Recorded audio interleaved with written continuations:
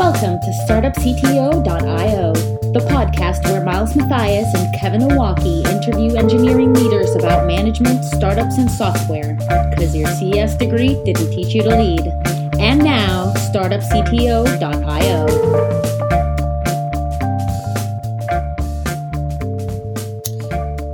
Hi there, welcome to the show. I am Kevin Owocki, and I'm here with my co-host Miles. Hey everyone. Today we are honored to have as our guest the CTO of DigitalOcean, Julia Austin. Welcome to the show, Julia. Thanks for having me, guys. Cool. In addition to being CTO at DigitalOcean, Julia is also a senior lecturer at Harvard Business School and is a mentor with Techstars and an advisor to several different startups. So really looking forward to diving into her experiences today.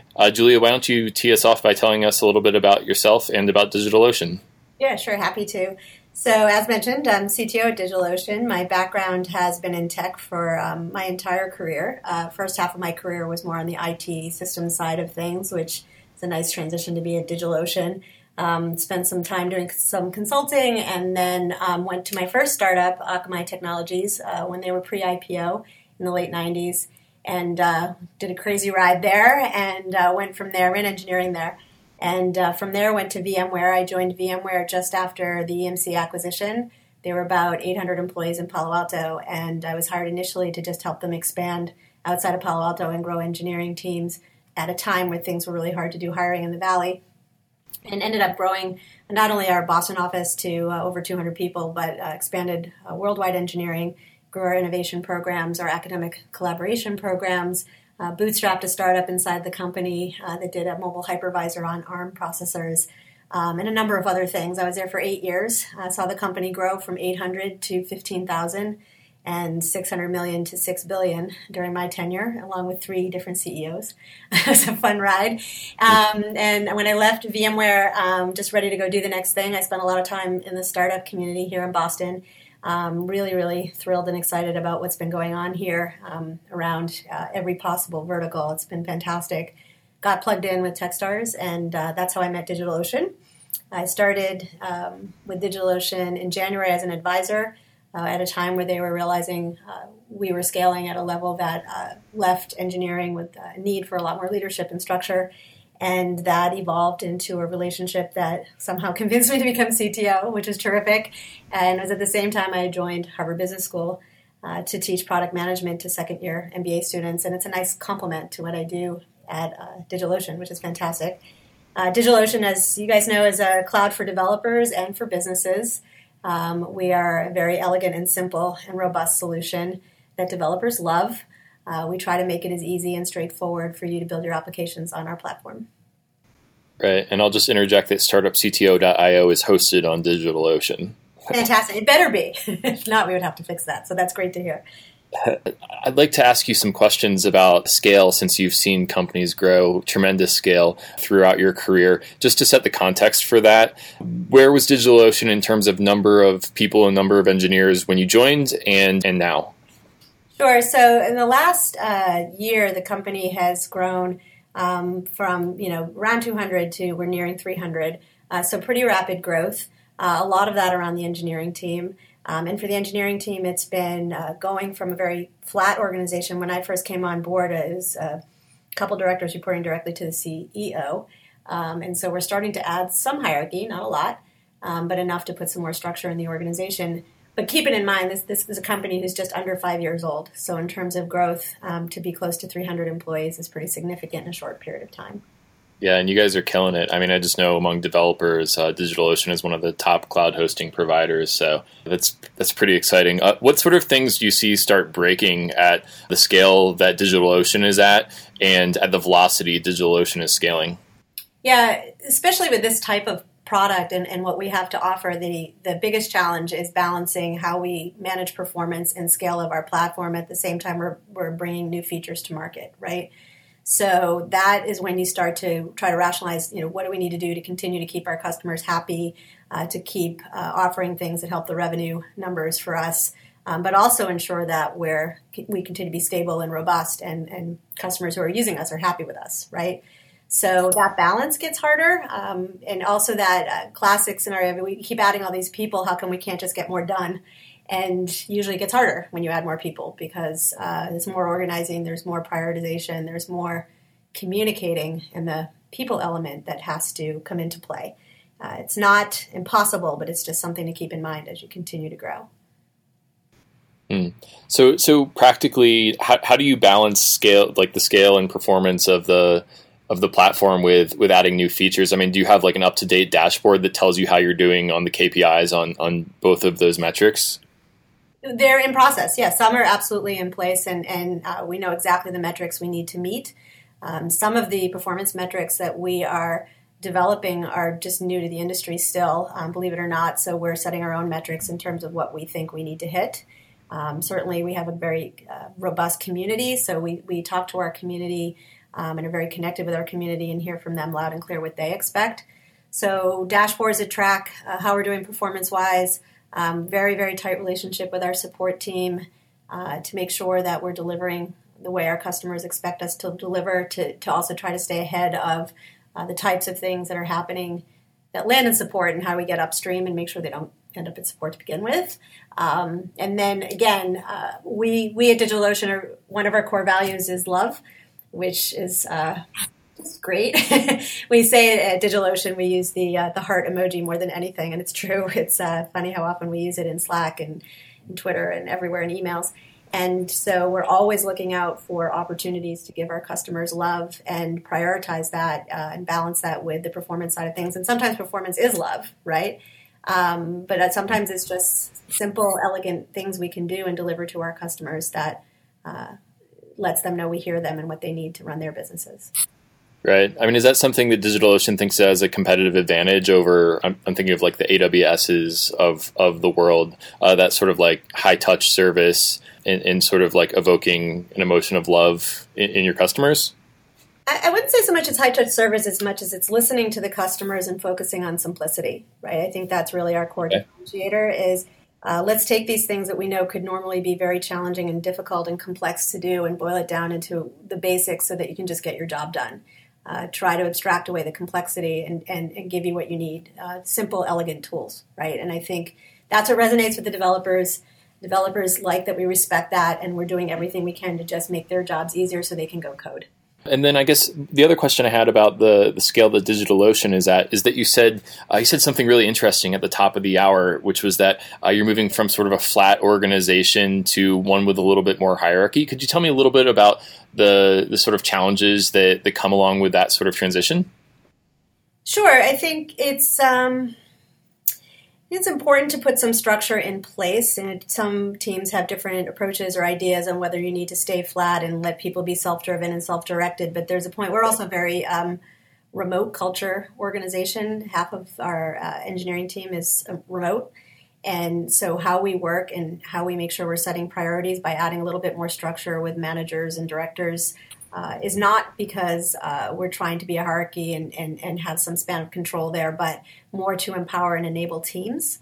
So that's been a really nice thing at DigitalOcean, is to say, let's give some teams some autonomy and leadership so they can just go get done what they need to get done, instead of being caught up in a process that requires approval after approval at every level, which could slow us down. Right. So enabling people, it sounds like, is really important, and reducing the amount of bureaucracy in the organization.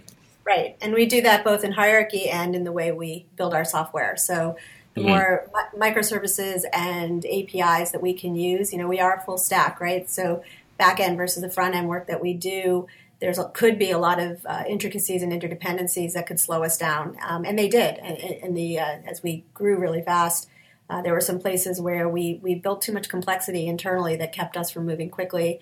So that's been another big focus for me and my team in the last 6 months, is how do we build more autonomous systems on the back end for what we're building. And oh, by the way, most of what we build, we see that other developers in our community want to use that too. So we're really big on DigitalOcean is a customer of DigitalOcean. And if it doesn't work for us, it won't work for our customers. So we think a lot about what would our customers want here, and does it make sense? And my mantra is keep it DO simple. Everything I'm beating right now on the drum is DO simple. That's not DO simple. Let's make it DO simple. It's how we work. It's how we build software, and it's what our customers want. Okay. Keep it DigitalOcean simple. I'm going to remember that. Yeah. All right, Miles, you want to get in a question or two? I was going to ask you, so you're scaling a lot. I guess you've only been there 6 months, but have you gotten much into hiring and what that's like for you guys as you are growing a large team? Yeah, so we're definitely hiring. I spent a lot of time interviewing. It's been a lot of fun. There's nothing like having an engineer come in for an interview and telling me how much they love the product we build and how great we are. It's nice to have that reputation, like, we love you, ODO. Yeah, I'm happy to interview with you guys. You guys are awesome. So I think what I find interesting is that the DO simple mantra also means the engineering problems are challenging and interesting. And for an engineer, that's exciting. So whether I'm interviewing an engineer or I'm interviewing a product manager or even salespeople, the fact that what we have to say and how we approach the cloud is unique and cool is exciting, and it's a really great conversation with any candidate. Are there certain things that you look for when you're hiring engineers?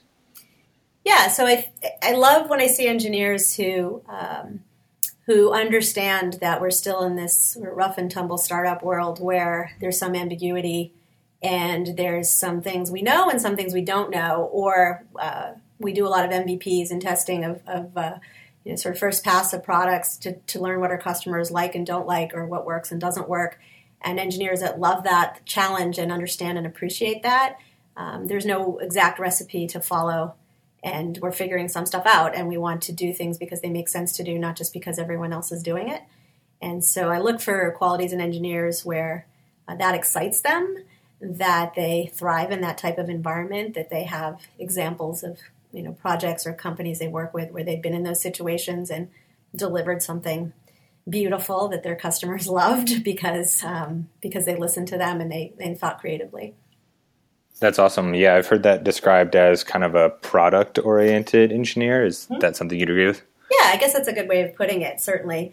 The other thing I really care about deeply is that I hire engineers who like to collaborate with other engineers and who partner well with my product people. I don't believe in the wall between product and engineering, so most of my product managers are former engineers themselves. So, that's awesome. Yeah, I mean, that's really cool. I know there are a lot of people that we've talked to that believe very strongly in the division between product managers and engineering, and they feel like it's not really engineering's role to worry so much about the product. It's kind of like, here are your requirements, go build it, and we don't care. We've also talked to people that are kind of like, well, product managers can get 80% of the way there, but developers really have to have empathy for the user and understand the product in order to, actually, when it comes down to implementation, build a great product. And can you tell me a little more about how you feel on that subject? I mean, you just said you don't really believe in that separation, but how do you guys handle that in the operations? Yeah, so some of it's very tactical. Very few meetings that I have talking about product priorities or roadmaps that have both my engineering leaders and my product managers in the same room together. Often it's myself and our CEO, Ben, and I with product managers and 2 engineering managers and a couple of lead engineers in a room when we're having a discussion about the direction a particular product could take. And we see that as a group effort, and ultimately, certainly Ben and I are making a decision when we have big decisions on which direction officially, but the conversation is very collaborative. So that's first and foremost, but then some of it's very tactical in that we just opened up a new floor in New York, and I just blew everything up and said, I'm not having the product managers in this corner and my product designers in that corner and then the rest of engineering over there. We're going to put them all together. So awesome. My product managers are sitting at desks. We have big open tables, and they're sitting at desks next to the engineers that they work with. My product designers are also sitting at that same table. And they hierarchically, they have their own managers, they have their own people they work for, but they're teams and they're building products together, and I want them as close to each other as possible. So it sounds like you're purposefully putting people with complementary skill sets in close proximity physically, but I'm assuming also in the org structure, there's sort of a proximity where people, with people working with a team like that. Yeah, we don't do full team structure, so it's not structured in this particular team. Building droplets are all cross-functionally together in one group. It's okay. Still around domain expertise. Largely because they can build upon each other and their expertise. That's my belief. And I think having a manager who understands their world and their domain can take them and mentor them up a level. But structurally, how we get projects done is cross-functional. So Got it. where they sit together, how they work together, the Slack channels that they're on together. Sure. There's a lot of cross-fertilization there. So, I mean, would you call that like sort of like a matrix structure? Yeah, I mean, accountability-wise, it's still clear at the end of the day, the engineering manager is holding the engineers accountable for whatever we committed to in a sprint, but that commitment has been made with the product manager. So it's not, they're jointly agreeing this is what's going to get done in the next sprint. Okay. It's not a throw it over the wall. Got it. It's actually a good segue into my next question, which is that, so as I said in the intro, you're a senior lecturer at Harvard Business School, and you're teaching a 2-semester product management course to second-year MBA students. And I think that you said at the top of the hour that it's sort of good reinforcement for your work at DigitalOcean and vice versa. Could you tell me some of the best practices that you teach in that course and how that applies to DigitalOcean? Yeah, absolutely. So one of the firm beliefs that I have and my students get a chance to do in class is building that MVP and testing that MVP as low fidelity as possible in the beginning to sanity test with your community or your customers before you go too far into the investment of building the product. So my students spend the first semester doing all these sort of drafting and wireframing and hypotheses around what they're going to build. And then they do a lot of customer research and testing with wireframes, with manual processes that simulate what it might be like in tech, et cetera, before they get to build anything. In second semester, they actually build. I have a fund, and I give them money, and they hire developers, and they build, which is really cool. But at DigitalOcean, we do things similarly where we've been experimenting with a number of things where I've asked my engineers and my product managers, what can we be doing either through storyboards that we put in front of customers or through alphas that we can release to a select set of customers who are willing to experiment and try things with us, knowing that that's what it is so that we can get real feedback before we go too far down the line. As much as we can do that at DigitalOcean, we try to. Wow, that's really great. I mean, I love that you're taking the approach in your class of actually having your students build a product instead of just teaching the theory. You're working on the practice. I think that's great. Yeah, we're the sort of anti-HBS case method, which I love the case method, and I've taught classes on the case method. But again, my students are learning to be PMs by actually building product, and so it's nothing better than when a PM student says, I gave this spec to my engineer that I hired, and he said it's going to take 3 weeks, and I think it was only going to be 3 days. And how did that happen? Welcome to product management. Right. So it's excellent that they get that real experience. It's very practical skills. It's all experiential learning, which I believe a lot in. And the students that graduate from this course either go on to be product founders or product managers at businesses, and they're quite successful. Sure. That's awesome. Yeah, it sounds like it really helps them build empathy with people that aren't their role, which is awesome when they're working with. 100%. Yeah, that's super awesome. What do you teach any, or I guess use at DigitalOcean any specific kind of software processes in terms of building agile, waterfall? Do you subscribe or believe in any of those philosophies, or kind of what's your take on how you guys build software? I don't know how many companies actually have one methodology that is rigid and strict. I think a lot of it depends on the use case. And certainly, again, if we're full stack, what you do on the back end for things that are hardware dependent, et cetera, is going to be very different than how you're dealing with customer facing front end development. So at DigitalOcean, we do follow, I would say, elements of Agile in that we do stand-ups, we do sprints, we manage things with a backlog and track our increments as we go. So we adopt a lot of the method, and it helps us keep moving forward and getting things out that we can ship as fast as possible. And that's a consistency, going back to the scaling topic. It's something in terms of building consistency there is just still relatively new to the business. Okay. I'm curious if where the decisions about process land. I've been on teams where the ops team is using sort of a flavor of Kanban, and some of the app development teams are doing longer sprints. Where does the decision making for like what process a team is on reside in DigitalOcean? Depends on the breadth and nature. I hate to answer things with it depends, but it does. So we have some teams who are fairly autonomous in what they're building, and things can be somewhat discrete. And then in that case, I leave it up to the product manager and engineering manager who are partnered to come up with the process that works best for them. Okay. We've been pretty consistent, especially on the front end with that. For teams where there's a lot of complexity and it cuts across a lot, especially on the back end side for us, on the hardware side, networking, storage, those types of things. It's more, I would say, at a leadership level on what's going to work best for us because it has to be managed. We have a lot of intricacies. We have a lot of areas even that are out of our control around data centers and hardware providers where we have to set that process from the top. Okay. And from the top, I would say for me and my VP of engineering, in partnership with our heads of infrastructure. Okay.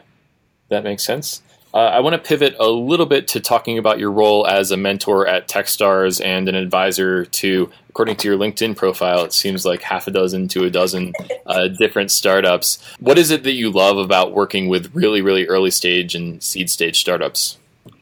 God, so much. So I love early stage startups are fascinating because they're dealing with all the things. Everything from the tech that they're going to use, the processes they're going to choose, how to work with a board, how to raise capital, how to deal with personal issues, personnel issues, hiring. It's amazing. And with young founders who don't have a lot of experience in that area, it's especially fun because they realize pretty quickly it's not just as long as I build a great product, I'm good. It's so much more than that. Right. And I've been through this enough times where I take great satisfaction when I get, a text from a CEO at 10 p.m. who's dealing with an employee issue that never in a million years they ever thought they would have to deal with, or a board member who all of a sudden is asking for something they don't know how to deliver. And, for them, it's, why didn't anybody tell me I'd have to do things like this? Mm-hmm. And being able to help them there and saying, okay, here's how you should approach that. Let's think about it. What should you do? What shouldn't you do? And guiding them through their own decision. I never dictate what they should do. I just try to walk them through the process and the decision. And I love when, 2-3 days later, I'll get a text back saying, I nailed it. Thank you so much. We got done. Right. That's great. And so seeing them move the needle and helping them understand that, it's a lot and have empathy and speak with credibility because I've been there. Sure. To get them to the next level. It's nothing like somebody that I've worked with who just raised their first A round or had a successful exit. And it's not about me getting shares or whatever. It's really about seeing their satisfaction and what they accomplished. Right. Well, I can tell just from your answer that you're so enthusiastic about seed stage startups, and I think that sure helps a lot when you're digging into some of these thornier issues. Have you seen any patterns that allow an early stage startup to sort of bend the learning curve when it comes to all of the issues that you just described? Yeah, one pattern, and I coined a phrase that I use a lot with my startup founders is as you start to build your company, you need to think about what the have-to-dos, want-to-dos, and good-ats are. And when you're starting out a company and there's just a few of you, you're doing all the have-to-dos, whether you want to do it or whether you're good at it. And as you start to continue in your journey, there'll be times where you say, all right, I'm good at doing the finances, but I hate it. And so one of my first hires after my Series A is going to be a finance person, right? I've had lots of founders who are technical who say, as long as I can still code once a day, I'm happy, or once a week, I'm happy. And the harsh reality of you're a CEO, you can't do that anymore. And that's really hard. And so sometimes it's the pattern of I love the idea of starting a company. I love leading. I love having people use what I built and love it. But the role of CEO is not for me. I've seen that a lot. And I've seen the creative side and how they maintain and keep that creative side going when they're trying to just run a business. That reality of, where do I find time for that? It's been a challenge, but it's doable. And figure out, again, so if you want to do it and you're good at it and it has to get done, how do we get you there? And where do we augment you on the things that also have to get done that you don't want to do or you're not good at it? Like you might have to do sales and you can do sales, but you're not very good at it. How do we identify those things and get you the right people so that you still have the time to do the stuff you love? Right. I think that's a really great answer. That's so comprehensive. So if I'm a startup CEO or a startup CTO, how do I decide what skills I need to build myself versus which ones we can hire someone, or I can delegate them to someone else? Yeah, the way I would think about that in terms of how you divide your time is, what are your core competencies that are going to make or break this business, right? If you're building a sales related product, you kind of need to know the domain and what it means to be in sales, right? Or if it's, I understand all the algorithms and everything that go on in the back end, but I've never been a salesperson in my life. Let me go hire somebody who knows that domain or who has been in those shoes before, who can help me understand it. So I think understanding your domain and knowing how deep into that domain you need to be aware of is a big part of it. And I would say anything on the sort of running the business part of things, unless it's just a innate talent you happen to have, which some people find out they do. Surprise! I actually am good at finance, or I'm actually good at HR, or whatever. Those are things that are not hard to get and really important to do well. Mm-hmm. So don't screw up finance. Don't screw up your people stuff. Make sure people get paid and they have a great culture and good things, good people. Anything operational, don't try to become the expert in that. There are great experts out there, and people you can trust to do it well for you, so you can focus on the domain. Right. That's actually a good segue into a question that Miles and I were talking about in our pregame for this conversation that we wanted to ask you. So if I'm an engineer that's on like the VP engineering or CTO track, or let's say I have aspirations to be a great CTO or VP engineering one day, do you think it's worth investing in getting a master's degree or an MBA? I think that having business acumen and understanding how businesses run is important. And I think you can augment that in different ways. You can do exec ed programs. You can go back and get your MBA to really go all in. I think if you're going to do that, and this is not a plug for HBS, but just do it. Just dive in and get it done, as opposed to over a long haul, night school or weekends or whatever. There's some good programs out there too for like weekend boot camps, MBA boot camps and stuff. But go into it with a program that isn't just about the piece of paper or the reputation of the school, but in a program that complements what it is you're going to go do. So if you think you're going to be in a business, for example, that's going to do a lot of international things, or you have an interest in international business or global businesses, find a program that will introduce you or have an element to it that involves that type of thing. Like we have a program here where students go abroad and actually solve a business problem in another country. So whether or not I think it's required is really about who you are and how you think you need to grow, and what you're missing, right? I think there's a lot of things where if you're going to run a business, you should understand how P&Ls and finance works, right? Not because you're going to be a CFO, but because you're going to have one and you need to understand what they're going to do, right? So I think there are certainly things with a master's degree that are super important. I think a rich program that gives you exposure to a lot of different elements of running a business, especially if it's at a VP or CTO level, it can be very helpful. Okay. For startups specifically, a lot of MBAs, at least I know, like startup culture, they kind of see an MBA as like, great, if I wanted to go work for like a big company, right? But how valuable do you think like an MBA is to like starting an early stage company? And kind of follow up question is like, are those things that have to be kind of solidified through a program or certificate or something, or is that something that can be learned through experience? Yeah. So again, I'm going to be totally biased, but if you go do an MBA program like ours here, where we have a very, very strong faculty, a lot of practitioners like me who actually teach on entrepreneurship. I'm part of the entrepreneurship unit here at HBS, and we invest a lot in students who are planning to start their own businesses or already have. I have 36 students in my class right now, and at least 25% of them have already started a business or plan to when they graduate. And they're honing their skills around challenges, raising capital, hiring, building product like they do in my class. We have a great course here that I helped write a case for this semester on founders' dilemmas. Like, what are the things that you're going to run into as a founder after you start your business that you might not expect? Some of the things I mentioned before. the human element things, the tricky things around venture and board members. And so if you find a program that has the opportunity to learn all about entrepreneurship and not just launching your venture, but actually running your venture and scaling your venture, we actually have a new class this semester on scaling your technology venture, which is started by the professor who started my class that I now teach. And it's all about scale. And that's invaluable. So yeah, is it helpful to learn on the job? Absolutely. I mean, a lot of my experience comes from direct on-the-job experience. I also have my master's from Boston University, but in business. But a lot of what I think I have in my toolkit is from experience, and a lot of what I got when I was in grad school got me ready for that. But I think they complement each other. Does that make sense? I think so. And I love what you said earlier about how when you choose a school, it's not about just the reputation of the school or the degree that you're going to get, but getting a program that gives you experience in what you want to do.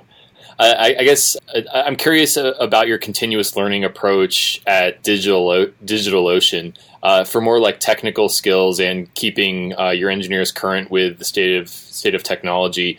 How do you think about continuous learning for your team at DigitalOcean?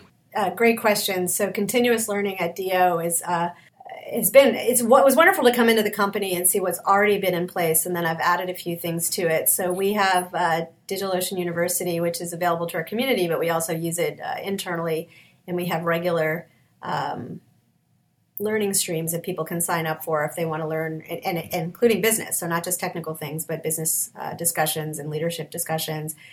We just started a series called Munch and Learn, which is twice, I think it's every other week now, and we have different engineers present on topics, not just engineers, that's not fair, product managers, salespeople, talking about their domains. And so it could be, we give them ratings, like this is very technical versus this is anybody can come and will understand it. And we try to make sure that the expertise that we have in-house is shared and that people are getting up to speed on things. And then we have a great reimbursement program for people who want to take classes outside of DO to get better at a particular technology or skill in general. It could be public speaking, it could be anything. I was looking up how to do something. It's something to do with Postgres and Ubuntu the other day. Just looking up a tutorial on how to do something, and DigitalOcean was like the first thing that came up when I Googled it. I thought that was so cool. Our tutorials are amazing. In fact, one of my students I met this semester, she said, "Oh, you're at DigitalOcean. I use you guys all the time." I said, "Really? You have droplets?" And she said, "Oh, no. I just go to your community site for all your tutorials. They're amazing." It's just so great. Our tutorials are fantastic. And again, it's a big part of our growth is because we support our community, not just with our technology, but the content is terrific, right? That's great. Yeah, you guys are kind of my go-to example whenever I talk about content marketing to people is like, DigitalOcean came almost out of nowhere. And now I think someone told me, I don't know if it's you would know better than me, but it's like number 2 in terms of cloud provider behind AWS. Big partly to do with content marketing. I mean, you guys crushed it in that area. Yeah, we're doing all right. That's for sure. That's awesome. Cool. Well, Kevin, do you have any other questions before we kind of move into our standard wrap-up questions? No, let's do it. Let's go. Cool. So, Julia, what is your favorite war story? Yeah. So this is my favorite story, and a lot of people at DO have heard this story before, was when I was at Akamai. And when I had joined Akamai, it was really crazy town. No structure, no process. We were patching the internet, which was still very, very new, all day, all night, weekends. Everyone had access to root. You pretty much could do whatever you wanted there. It was kind of frightening. And for me, it was my first time being in a very hardcore engineering environment with computer scientists that I could barely relate to. It was a very big change for me career-wise. And I was brought in as their very first release manager, not even really knowing what that was, but knowing that I was charged with trying to put a process in place that was reasonable. And the CTO and founder of the business pushed me to put something in place that was scalable and light. And this was before Agile was really a thing. It existed, but no one was really using it as a mainstream process. And I was trying to put in this weekly stand-up-y kind of thing with our engineers so that we were careful about what we were rolling out and when, and not breaking the internet. And it was really hard. Just asking people to meet once a week was really hard back then. And they're like, we just want to code all day and we just want to push stuff out all day. And trying to get them to buy into a process that made that a little bit more manageable was very hard until we broke the internet. And I tell this story all the time as we called it Black Monday, Gray Tuesday. And so Black Monday was when we literally took every node of the Akamai network down.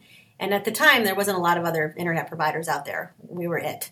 And so it was nothing like sitting in a room with your CEO and all the VPs and just being yelled at for a good 2 or 3 hours about how we could never do that again.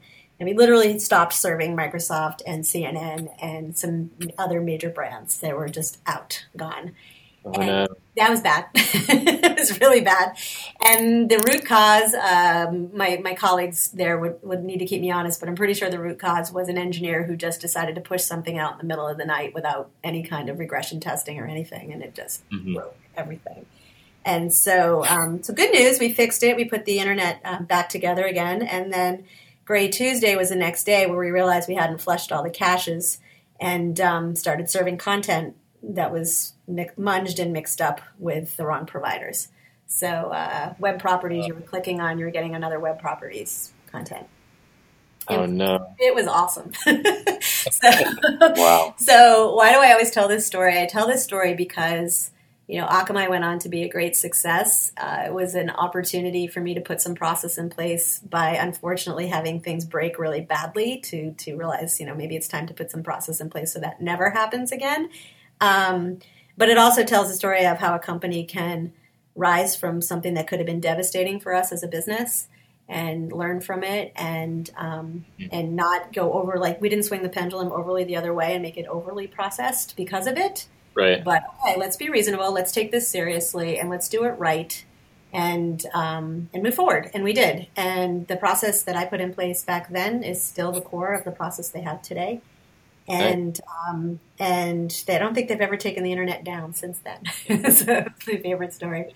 That's actually, one constant, we ask this question to all of our guests, and one constant that I'm starting to derive from all of these questions is that when you're in the middle of this war story, it can feel like you're in this black hole of just negativity and you're really fucking up. And the constant is that a couple of weeks and months down the road, then it's just a blip on the radar. I mean, it's something that you recover from and that you pull yourself out of, and the business can still be successful, not just in spite of it, but you can probably learn from it and make the business even more successful. Mm-hmm. That's right. And I think, again, it's how you decide to handle it and how you decide to work forward with it is everything, right? People could have been fired. People could have quit because it just felt so awful to have done what we did. No one got fired.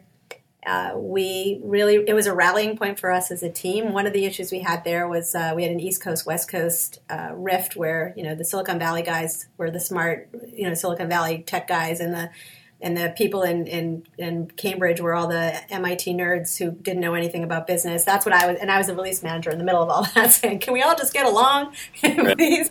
And this was a rallying cry for us. It really was a moment for us to say, we love this company, we believe in this company and what it can be, and so let's get over all our stuff and just do the right thing. And right. And there are a lot of companies who don't do that. They hang their head low and they shut up, and fire people and they right. don't move. I think it's interesting that you said that no one got fired. Do you believe that retrospectives and postmortems should be blameless? Is that an aspiration that you have? Yes, for sure. Certainly if someone is insubordinate and does something that is malicious or ill-willed against the company or our customers or anything, gets fired, right? Okay. I don't ever want to be in a situation where I've had to deal with someone like that. Unfortunately, I've only had maybe a couple in my career. But I think postmortems, the whole point of them is to say, what can we do better? Even if we had an incredibly successful release. We released block storage over the summer at DigitalOcean. It was the first new product we delivered in a really long time. It was very painful in terms of learning how to go from 1 to 2 and at a bigger scale than we'd ever been at, and learn about everything from how we were going to price it to how we would support it, and never mind building it. And it was hard and painful because it was a real stretch for the company to go to that next thing. And the retro really was about, okay, now we know how to do this. We've done it a second time. It's been a long time since we've done something new, a lot of opportunities for improvement. And now I have this robust roadmap with, like 4 or 5 new things that are going to come out in the next 3 quarters. And I feel like a lot we learned from the block storage release is now going into those releases, and they're going to be a hell of a lot better. And there's rarely one single person ever, or team for that matter, when you're building something like that, that can own a particular failure or success, right? It all comes together. Everyone's dependent on each other in some way. I have a bunch of questions about that release, but I think that we have to move on to our next and last final question. That is, what are your engineering values? So my fundamental values are, don't put process in for the sake of process. So process that makes sense, that's light and elegant so that we can get our shit done, right? That keep customers happy.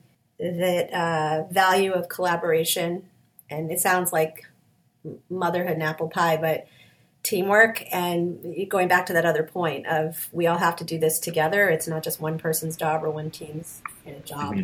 It's even if you're building a website that's super simple, there's some interdependency there. It could be with your finance team, it could be anything, but you're building it together. So I think that that's a big part of it. And then another engineering specific core value is the customer experience. It's very specific to DO. It's about simplicity, right? So all right, you've built it. Is it a hack that's ugly, or is it really something that resonates with our customers, right? Does it make sense for us? Would we use it as developers? Does it feel like it should feel? And that's very subjective. You can't build a dashboard for that. But people know it. They asked me in the beginning at DO when I kept saying DO simple, what is that? Can you write that down? And I said, nope, because you'll know it. We'll all know it, because it's going to be a bunch of iterations, and you'll just see something and say, that doesn't feel simple to me. You shouldn't have to measure that. So that's part of my engineering value. And that's, again, not just the customer's experience and that it's simple, but a process between 2 teams or between 2 engineers or between a product manager and a salesperson and a marketing person should still feel DO simple. Let's not overcomplicate things. Okay. Those are some great values. Mm-hmm. I like DO simple much better than the KISS acronym. So I think that's awesome. Yeah, it's got a nice ring to it, right? Keep it stupid, right? Also doesn't insult you at the end of it, so that's a big positive right there. Cool. All right, well, final bonus question. Where can our listeners find you and find DigitalOcean online? So you can always follow me on Twitter. I'm at Austin Fish. That's a podcast for another day on where that name came from. And DigitalOcean.com for our website. Okay, great. And really quick, I think that some of our audience may be job hunting and probably have the skills that you're looking for. What is DigitalOcean looking for in terms of engineering skill sets right now? Full stack. So back end, front end, low-level systems stuff, performance engineers. We're looking for all of it. Product managers. Okay, all the things. All the things, exactly. Awesome. Alrighty, well, thanks so much for being on the show, Julia. We really appreciate it. Oh, it was my pleasure. It was really fun talking with you guys. Thanks for listening. Find us at startupcto.io or on Twitter at startupcto.io. If you enjoyed the show, please leave us a review on iTunes, Google Play, Stitcher, or wherever you get your podcasts. See you next episode.